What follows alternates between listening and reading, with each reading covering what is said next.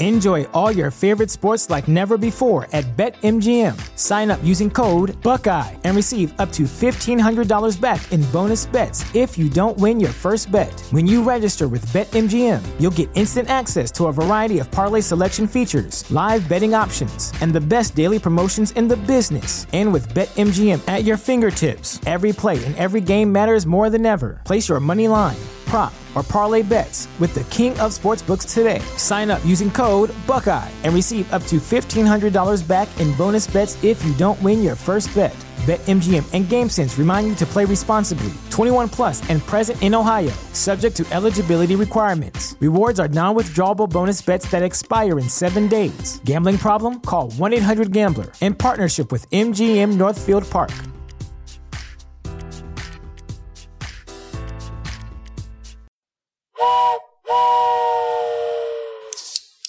It's a trap! It's a trap!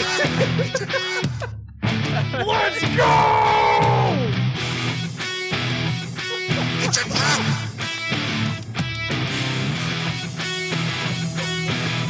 It's a trap!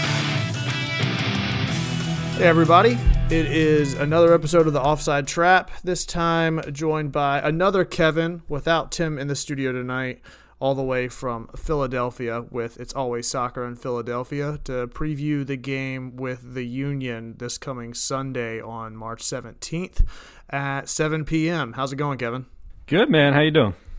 Not too bad. Now that the formalities are out of the way, we were talking a little bit before we started recording this thing about how much of a struggle we both seem to be in opening up 3 weeks into the season. How you feeling so far? What do you got to gripe about, and what do you sort of see coming this week against Atlanta?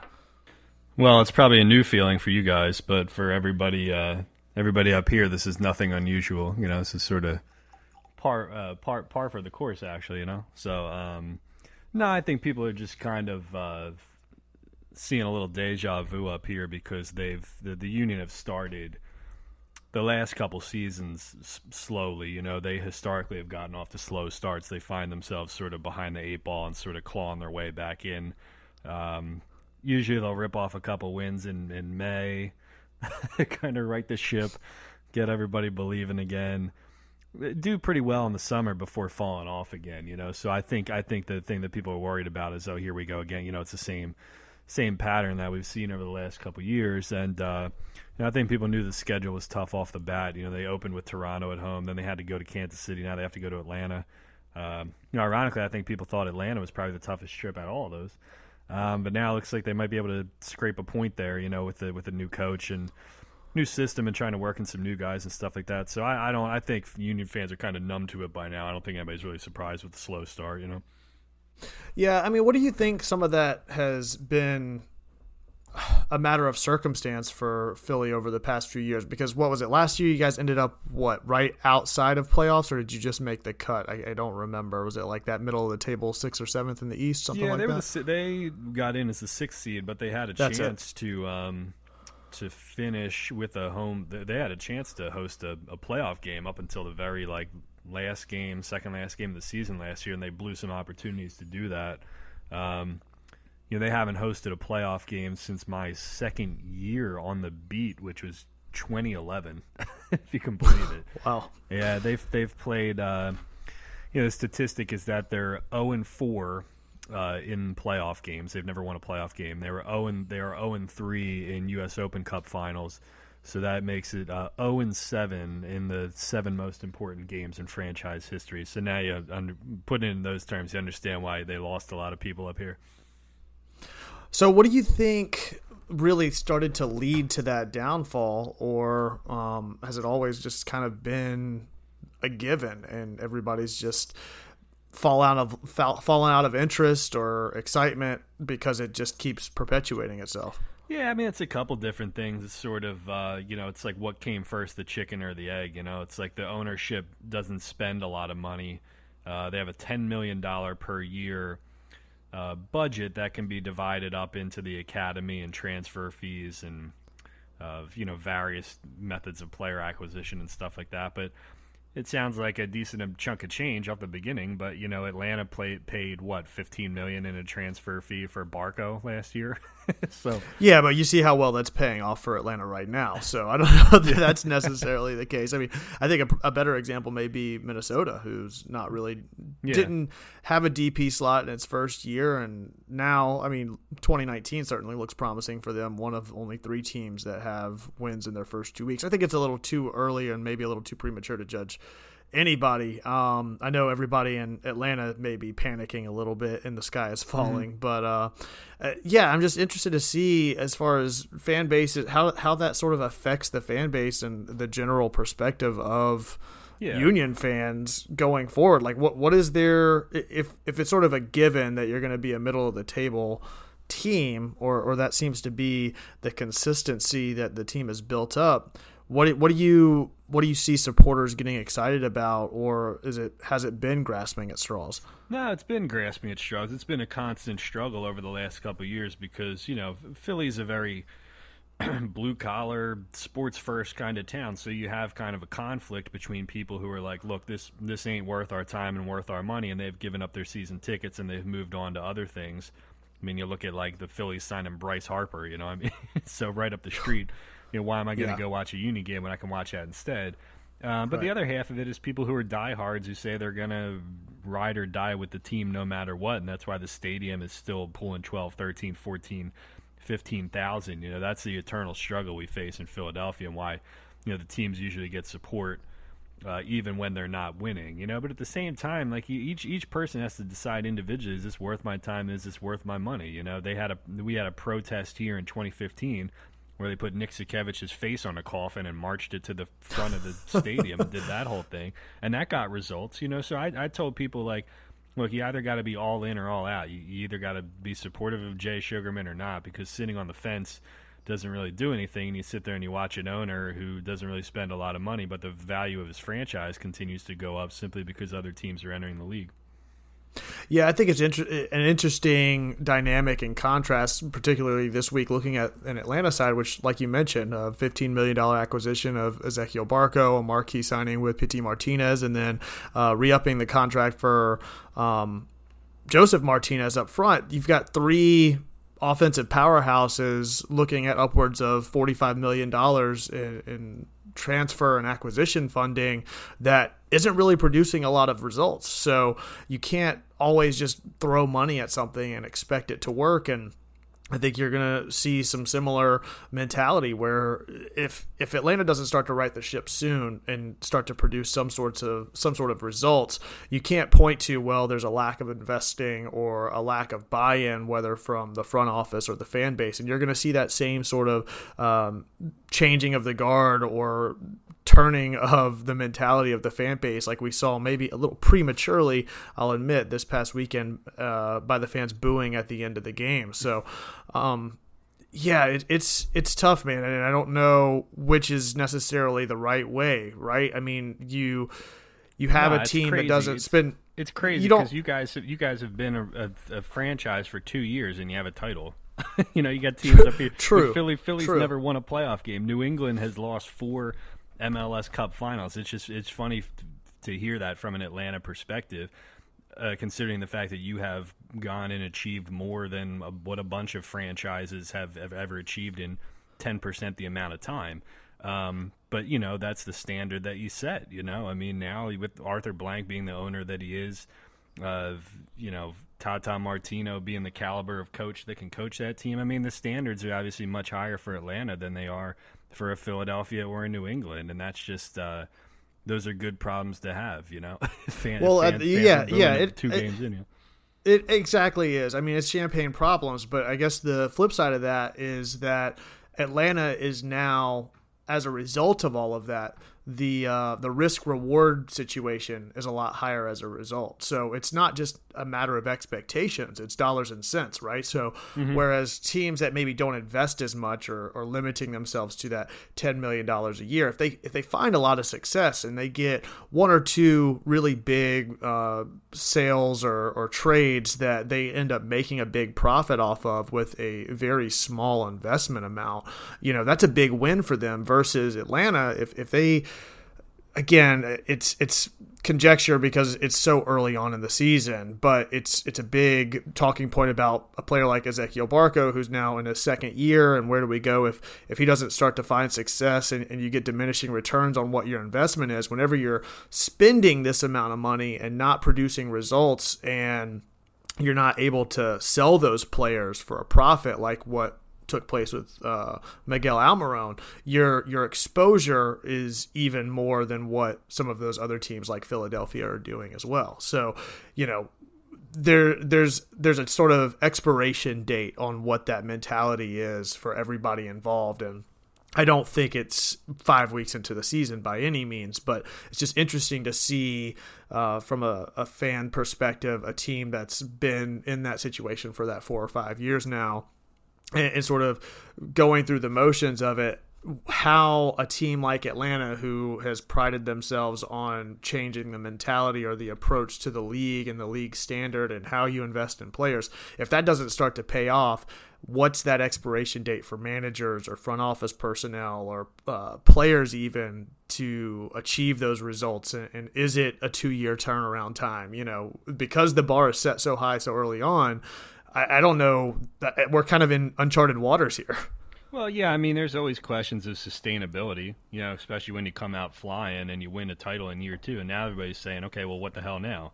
But that's, teams that win and franchises that have ambition. I mean, that's a great trait to have. You go anywhere in world soccer, world football, look at Real Madrid's expectations all the time, I would rather absolutely. Absolutely. Yeah, you ask me, you ask any Philadelphia fan, I think we would rather be players, we would rather be relevant and take those risks, make those ambitious signings and really go for it and put ourselves in the conversation versus the alternative is trying to cheap out with some BS version of Moneyball that everybody knows just is not really going to work in soccer. So I think, if you're giving me those two things, I'd rather say let's be ambitious, let's go for it. And if some signings don't work out, that's fine, because the alternative is that you're just a loser. You're a perennial loser. So you can say, yeah, we're going to save money, not take any risks, which is boring and safe, but we also haven't put anything in the trophy cabinet up here, and Atlanta has.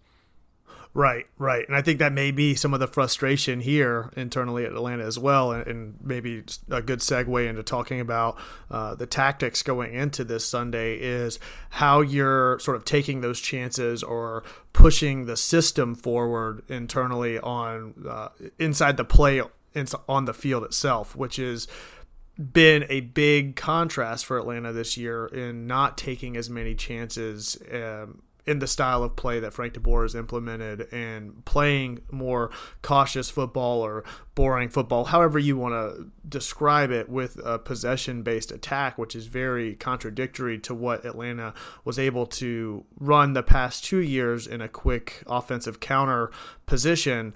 What do you think has been, or what do you think will be sort of the ace in the hole for Philly going up against teams like Atlanta that are still figuring some of that out, and maybe what some of that routine and systematic approach to the game year in and year out could potentially lend itself in a matchup standpoint offensively? Yeah, I mean, it's tough to say because the Union are in the same boat switching to a new formation. The Union played 4-2-3-1 from 2014 until this year. Jim Curtin has historically always been a one-striker kind of guy, and this year when Ernst Tanner came in and replaced Ernie Stewart, he said, we're going to play it this way. We're going to play 4-4-2 diamond instead. We're going to press a little bit.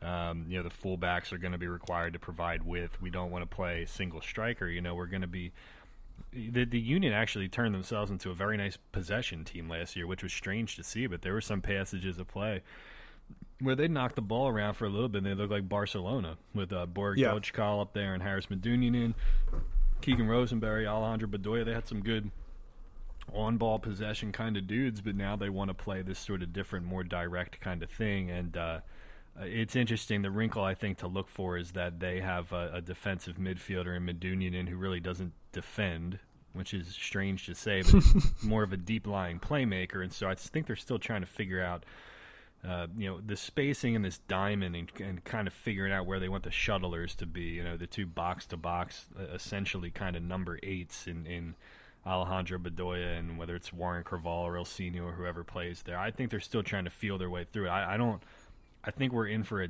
tactical kind of what the hell are we looking at kind of thing coming up this weekend, because I think both teams are probably still trying to figure out what they are at this point.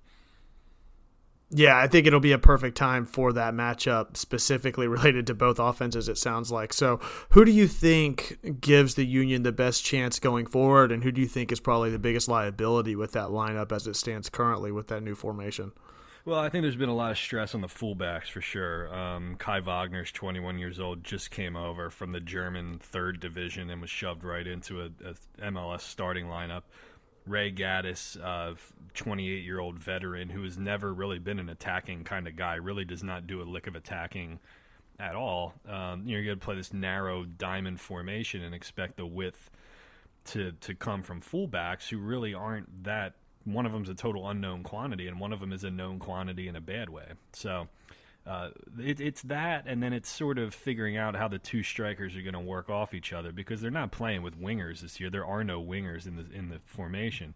So, Fafa Pico, is he going high? Is he going low? Corey Burke, is he coming back? Is he, which one's going to be kind of the hold-up guy? And then where does Marco Fabian, who's suspended this weekend, where does the number 10 kind of play at the tip of the diamond? How does he get in there? So it's all quirky kind of stuff, but I think their biggest weakness is trying to sort of figure out the spacing with the fullbacks and when to get up and when to stay back. And I identified that as the biggest concern of the season going in so far. And I think it's been, there's been some problems here and there. They just haven't really created a ton of clear-cut chances. They've blown some opportunities, some mistakes in defense, but it's sort of the corners and trying to figure out that midfield fullback spacing. Yeah, I got you. We were actually talking a little bit about, you used to live in Atlanta. Virginia Highland. Just a couple of years ago back. Yeah, I used to. In my TV days, I actually started in Georgia. I lived in Augusta for 2 years, and I worked at the ABC station in Augusta for a couple of years. And I came up and I worked at Fox 5 on Briarcliff Road for a little. Oh, there you go. Yeah. So I was here for a little bit. That was 2009 Confederations Cup. I remember watching USA Brazil final. It was some place in Little Five Points. It was packed. I can't remember what the heck the name of it was, but I lived in Atlanta for a little bit. Enjoyed my time there for sure. Right on. Do you follow any sports teams down south, or is it primarily just Sixers now? No, I switched from the Union beat to the Sixers beat, so I covered the Sixers are the team that I cover now primarily, but I went to West Virginia, and I've always been it was nice living in SEC football territory for a long time, so I always appreciated that about Atlanta and Augusta, how big Georgia football, Bama, LSU, USC, all that stuff was just nice because Philly's such a pro sports town. It's right. Eagles, Sixers, Phillies, Flyers, and not much else behind here. The Union are a very distant fifth.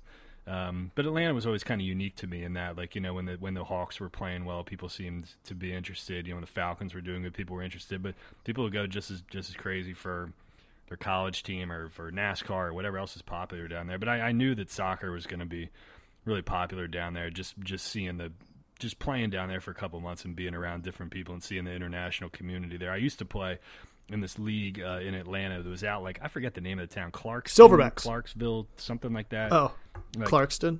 Yeah, east of Decatur down there. And yeah. It was like a team of all it was like a league of all African expats, and somehow I ended up on Team Tanzania, and the rule was they were able to fill out their roster with 2 or 3 white dudes or something like that. So that was fun too. Yeah, we actually did some fundraising. There's a soccer organization called Soccer on the Streets here that was doing some fundraising for a youth team out of Clarkston last season. Yeah, there you go. Raised some money for some kids over there. So yeah, I know the area well over there on dirt patches and rickety old goals over there behind the community church. Yeah, that was it. Yeah. So what are some of the things that you think? I'm kind of at a loss here. It's been odd to hear about other fan bases over the course of this series, and what we really want to do and showcase over the rest of this season is to talk to other fans and see sort of what what makes other fan bases tick, what are the things to do leading up to matches. And with you guys, I feel like we're kind of at this weird in-between, right? So what do you think is the driving force, or what could fans look to do leading up to a match? Obviously, this week is in Atlanta, but what are some of still the staples or go-tos that's driving the community forward, or some sort of beacons of hope internally for the Union supporter groups? Well, I mean, I guess you could still point to the fact that it's early. They're trying a new formation. The new sporting director has made some pretty good signings. Marco Fabian, he hasn't had a great start, but that was a really ambitious signing for them. This Kai Wagner dude looks like he's okay. It looks like a decent, plucked from nowhere kind of thing. Want to see more from the striker Sergio Santos. He hasn't been able to start yet. See what he's got. They paid $500,000 to get him. Right. From the Chilean First Division. I think that, for sure, and I think that because people have seen this before and they've seen that they started the same way last year and then they turned it on halfway through.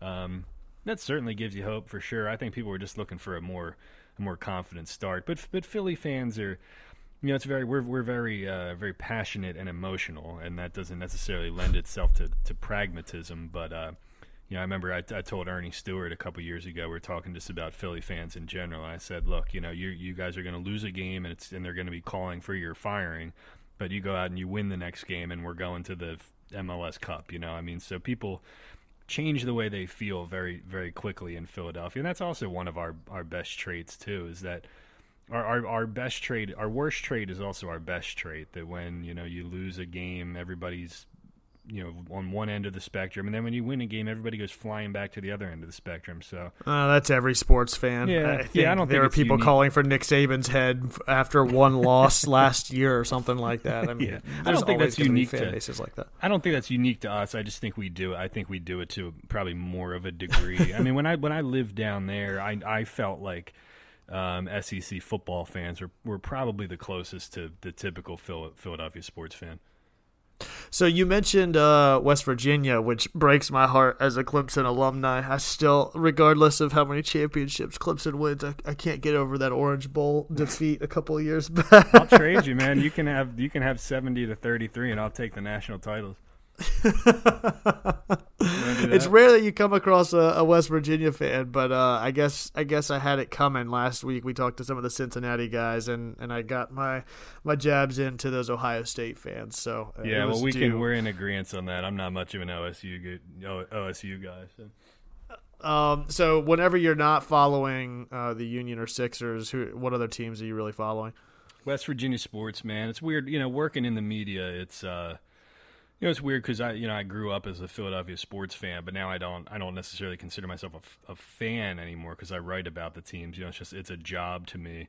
But I think that's kind of amplified my fandom of the teams that I don't cover, which is just West Virginia football, West Virginia basketball. Philly's such a parochial and provincial kind of town. You don't find a lot of. Whereas Atlanta's kind of a melting pot, and you have a lot of transplants and a lot of people who come from all over different areas of the South. Carpetbaggers that come down from New York and whatever too. There's a lot of different fans for a lot of different teams. But in Philly, you grow up here, you're expected to root for the Eagles, Phillies, Flyers, and Sixers, and nothing else.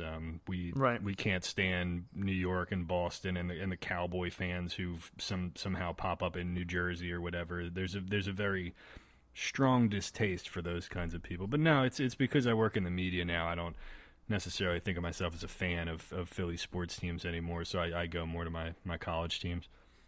Yeah, that's totally understandable.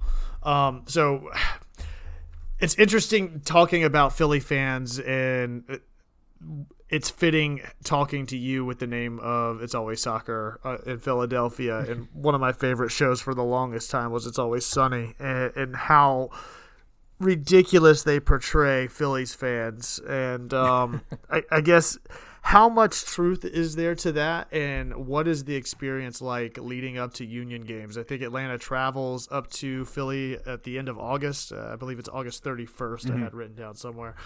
So what are some of the things leading up to kickoff and some of the fan experiences that you think are tried and true to the Union experience? It's just a good tailgate environment. It's in Chester, which is really kind of in the middle of nowhere, but it's a beautiful stadium right on the river, and the Sons of Ben still run a great tailgate. There's always a lot of people kicking it in the parking lot. Philly fans aren't complicated. I mean, it's you sort of put yourself around people you want to be around, drink some beers, grill some burgers and whatever, and we kind of do the same thing that everybody else does. The Sons of Ben have a nice traditional march into the stadium that they do from their tailgating area. Where they come up the supporters gate and they go in through the river, up into the river end. But now it's just not the greatest time to be a Union fan. I mean, I'll be honest with you, it's kind of like this purgatory where people don't really know. They want to support the team, but they also want to see something different. But they want to still support the team, but they want to see change. And it's kind of it's this constant push and pull between wanting what's best for the franchise, but you don't want to sell out the players too. You want to show them your support. So it's still a good environment. I think people still enjoy it, but we're not complicated people, that's for sure. So to that point, I mean, we talked about some of the expectations that Atlanta fans have for what their season is marqueed by a successful run, especially reflecting on last year. One of the questions we talked to the FC Cincy guys last week was, with them being a new team in the franchise, sort of what their expectations are. What would mark or indicate a successful season for them? And it's interesting hearing the differences team to team. With Union fans sort of being in this limbo, what do you think would be an indicator of a successful season, or what's a realistic expectation for the Union going in? You mentioned being in the playoffs 4 years and not having a win, and then being one of those wild card teams last year. What sort of expectations are there this year, knowing that there's a new system in place and some of the shortcomings in years past? You got to win you got to win a playoff game. You got to win a playoff game, or you got to win the U.S. Open Cup, because you've been there before and you haven't been able to get over the hump. And anything less than that is not a successful season. It seems crazy to think like Jim Curtin won 15 games last year. Those are the most games that the team won in franchise history, but they also lost 14 games. Okay, so I mean, how do you look at that? Is that a glass half full or a glass half empty kind of thing? I mean, do you look at a team that won a historic amount of games, and focus on that, or do you say, well, they also got their butt kicked a bunch of times too? That's what it is. I mean, it's win a playoff game or nothing, and if you don't, you better win the U.S. Open Cup or get back to the final maybe, because we're 10 years into this thing, and they've got nothing to show for it. They've got absolutely zero to show for it. Jim Curtin, who I really like. I've known him for 7 or 8 years now. I knew him before he was a head coach of the Union.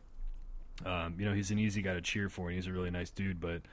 I think if something doesn't happen this year, I think it's hard to justify, going along with that.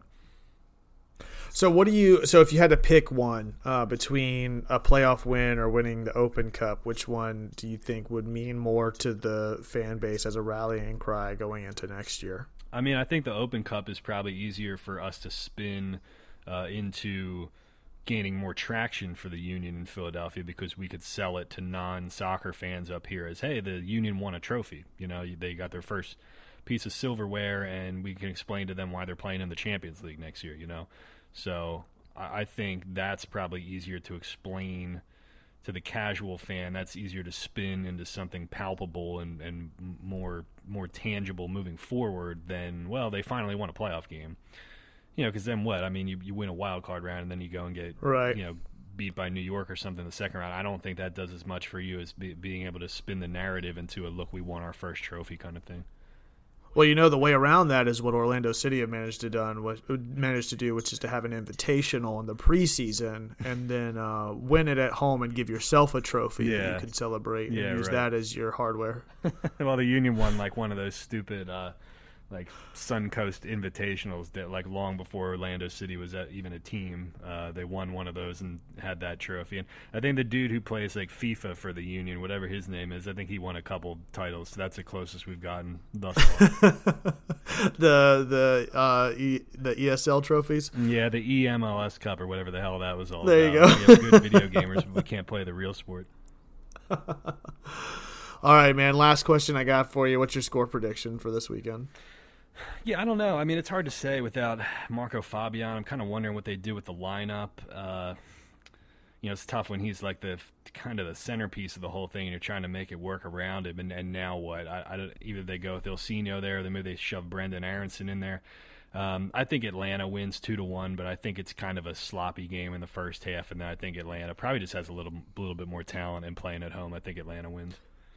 Yeah, objectively speaking, after seeing the first run of games and knowing they've got a tough game this week against Monterey before turning around and playing you guys, I think it's a sloppy game no matter who wins that. The amount of elements that Philly's got to sort out, and then obviously the ones that Atlanta has to sort out. Whoever wins, I don't think it's – maybe you start to see and I guess that's kind of my goal or hope going into that game, is that you start to see glimpses of – maybe how the offense is supposed to function, even if it's not for a full 90 minutes. And I think that we may have our best opportunity to see that going up against a team that's really starting to figure that out the same way that Atlanta is, where you've got some carryover pieces to the puzzle and you're just trying to figure it out with a new formation along with some new moving parts and pieces versus what we had to do against, say, DC or a brand new club like FC Cincinnati. So just hoping for a good game, man. I don't know which way to think, really, with Atlanta right now. Obviously, I hope for the win and that the home field means something, but I think it's going to be a sloppy game overall. Well, we'll see, man. Yeah, I mean, it'll be the Union have played okay down there. I remember before Harrisman Union went into a rage last year and was sent off. That was one of the biggest spectacles I have ever seen watching the sport. Yeah, I don't know what got into him, because he's actually a really nice guy and he's usually very calm. So I don't know. I think because they felt like they were playing really well for like that first 15 or 20 minutes and holding their own with Atlanta. Probably had played better than Atlanta for those first 20 minutes, and I think the I agree. He just lost his stuff, you know. All right, man. Well, I appreciate you coming and hanging out with me. I promise this isn't as dull or bland with my co-host here. I'm kind of out of sorts without him here being beside me. So thanks for coming and hanging out with me.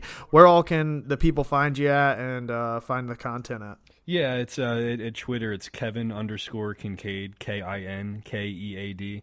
And you can Google It's Always Soccer in Philadelphia. We've been doing the podcast since 2016 now. I think we're approaching episode number 75. I can't really remember where we're at now. We do it when the Union are winning, and when they're not winning, we kind of do it when we feel like it. So that's a lot less stress. Maybe we should try to do the same thing. Well, we're accused of being negative, but I just say that we're being realistic. So yeah, that's the only way you can be, right? I mean, ultimately, we can't change anything. All we can do is talk about it and hopefully have a good time in doing so. If it's not fun, then what's the point, right? Yeah, amen, brother. All right, man. I appreciate you, and I'll talk to you next time. Absolutely. All right.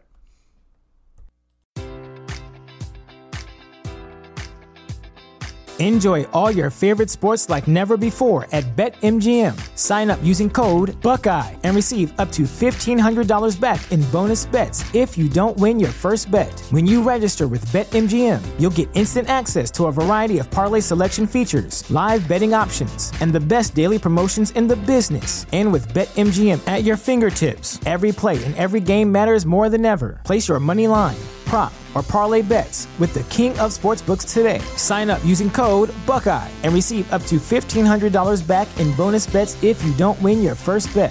BetMGM and GameSense remind you to play responsibly. 21 plus and present in Ohio, subject to eligibility requirements. Rewards are non-withdrawable bonus bets that expire in 7 days. Gambling problem? Call 1-800-GAMBLER. In partnership with MGM Northfield Park.